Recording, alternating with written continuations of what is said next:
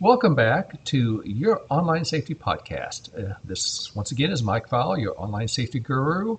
And today we are going to be talking about something that is extremely irritating: spam. We're going to discuss how to stop spam. Spam is everywhere, and it's one of the most irritating consequences of our digital world.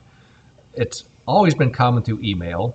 I have seen clients coming in with phones that they say need to be cleaned up, turn them on, voila, 17,000 unread emails.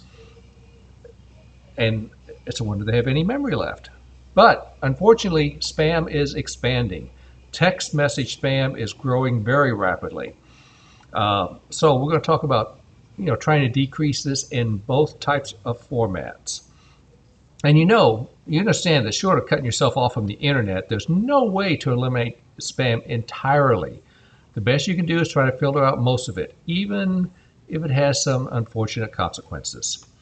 First thing you need to do is train your filter.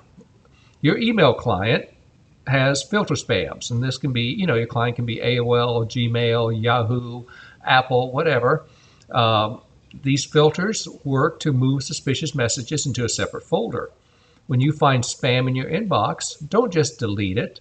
Select it, tell your email client that the particular message is spam, and then your inbox is going to learn, what is spam and what isn't. Let's say you're using Gmail. Click the Report Spam button on the toolbar, which is the icon that looks like an exclamation point inside a stop sign, and then you're training the Gmail filter to that this is spam. Some spam tricks your filter and does end up in your inbox. And then also there's some legitimate messages that may end up in the spam folder. They actually call this false positives. So you also need to train your filter about false positives. Check that spam filter every once in a while. There may be email in there that you're missing. If that happens, go through it and show that it is not spam. And eventually, after you do this, for probably quite a while, but eventually your email spam filter is going to do a pretty good job of getting rid of the spam, so it never gets to you. Another thing is never respond to spam. If you recognize something as spam before you open it, don't open it. If you open it and realize it's spam, close it. The nice thing about the iPhone is you can actually go into settings and you can set a certain number of lines of your email that you can read before you open it. You set that to 3 to 5 lines, you easily know when something's spam and can just delete it from there. Do not click any links or any buttons or download any files from anything that you suspect spam. That's where you get into a lot of trouble. If you did open spam because it appeared to be coming from a friend or coworker, contact them immediately, because that means their account has been compromised and their account is sending out spam. Also be careful, because you may have emails that you think is from your friend or coworker, but they've actually been cloned, and it's, say, is an M file, which would be an email that might come from one of my email accounts. Somebody takes it and goes M file, but spells it with 2 L's. If you look at it immediately, you're not going to catch that. They try to trick you. Hide your email address. The more people have your email address, the more spam you're going to get. That's a fact of life. Keep your email address very close. Don't publish it on the web unless you absolutely have to. And if you have to, use a different email for that purpose. I have 10 email addresses. There's nothing wrong with having more than one email address.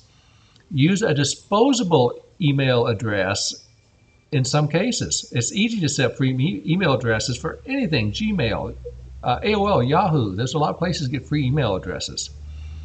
You can also use a third-party anti-spam filter.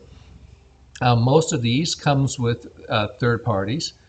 In other words, they can work with Office's Outlook program, but they may not work with an actual web-based program like Outlook.com. If it's really, really bad, like one of these people with 17,000 emails, you can always change your email address. Noted, this is a drastic action. But if you responded to spam in the past or you've just got overloaded with spam, it may be your best option. You'll have to go through all your legitimate contacts, tell them about the change. You probably have to keep your old addresses for a few months. So as you get people that email you, email them back about the new address. But once you get rid of that old address, that spam is really going to plummet. So, and then let's talk about the text messages. Text messages is becoming more common. In a recent report, the Federal Trade Commission is reminding everyone that they don't have to take these messages lying down. Spam texts are often illegal, much more illegal than email, and consumers need to be careful about how they handle them and what information they reveal. Text message spam is really a triple threat. It uses the promise of free gifts or products to get you to reveal personal information. It can lead to unwanted charges to your phone bill, and it can also slow the cell phone's performance. Unsolicited text messages is illegal under the Telephone Consumer Protection Act. Now, there are a few exceptions, such as a sender has a relationship to the recipient or it comes from a political or fundraising organization. Isn't that special? The political organizations exempt themselves because they got to raise money. Yeah, okay. But for the most part, consumers are really supposed to give their consent before they can legally receive a text message. Okay, so here's tips from the FTC on what to do with a text message. Delete a text message that asks you to confirm or provide personal information. Legitimate companies do not ask for information or account numbers or passwords by text or by email. Remember that. Don't reply and don't click any links in the message.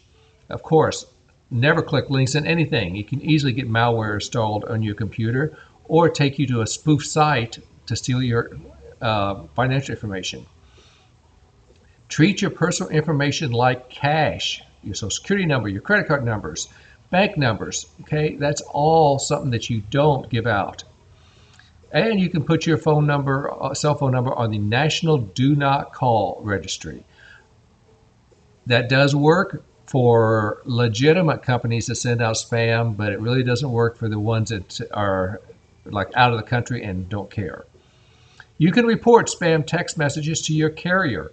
Copy the original message and forward it to the number 7726, which is SPAM. This is free of charge. That, once again, is number 7726 to forward a spam. And always review your cell phone bill and look for unauthorized charges and report any of this to your carrier. If you have a business, I've noticed something new. It's happened to me and a few other people have reported it, that you get a text message that says that they want a service or a product that you have, ask if you accept credit cards, and they put in the text message they're hearing impaired. That does seem kind of strange, doesn't it? Well, this is what they're doing. First off, by saying they're hearing impaired, they never have to talk to you. They use that as a reason to do all of the business over email or a text message. And what they're trying to do when they ask if you receive credit cards is they're going to try to build a relationship with you and then pay you with a credit card, but they're going to be asking you to send some of the money to a third party. Like they're going to say you're on a team working with another person. What's happening is you're going to get paid with a stolen credit card. You're going to forward the money to the third party, and then the money that you got paid is going to be taken away from you when they find out that it was not a legitimate credit card. So don't fall for those. Anyway, that is it for today.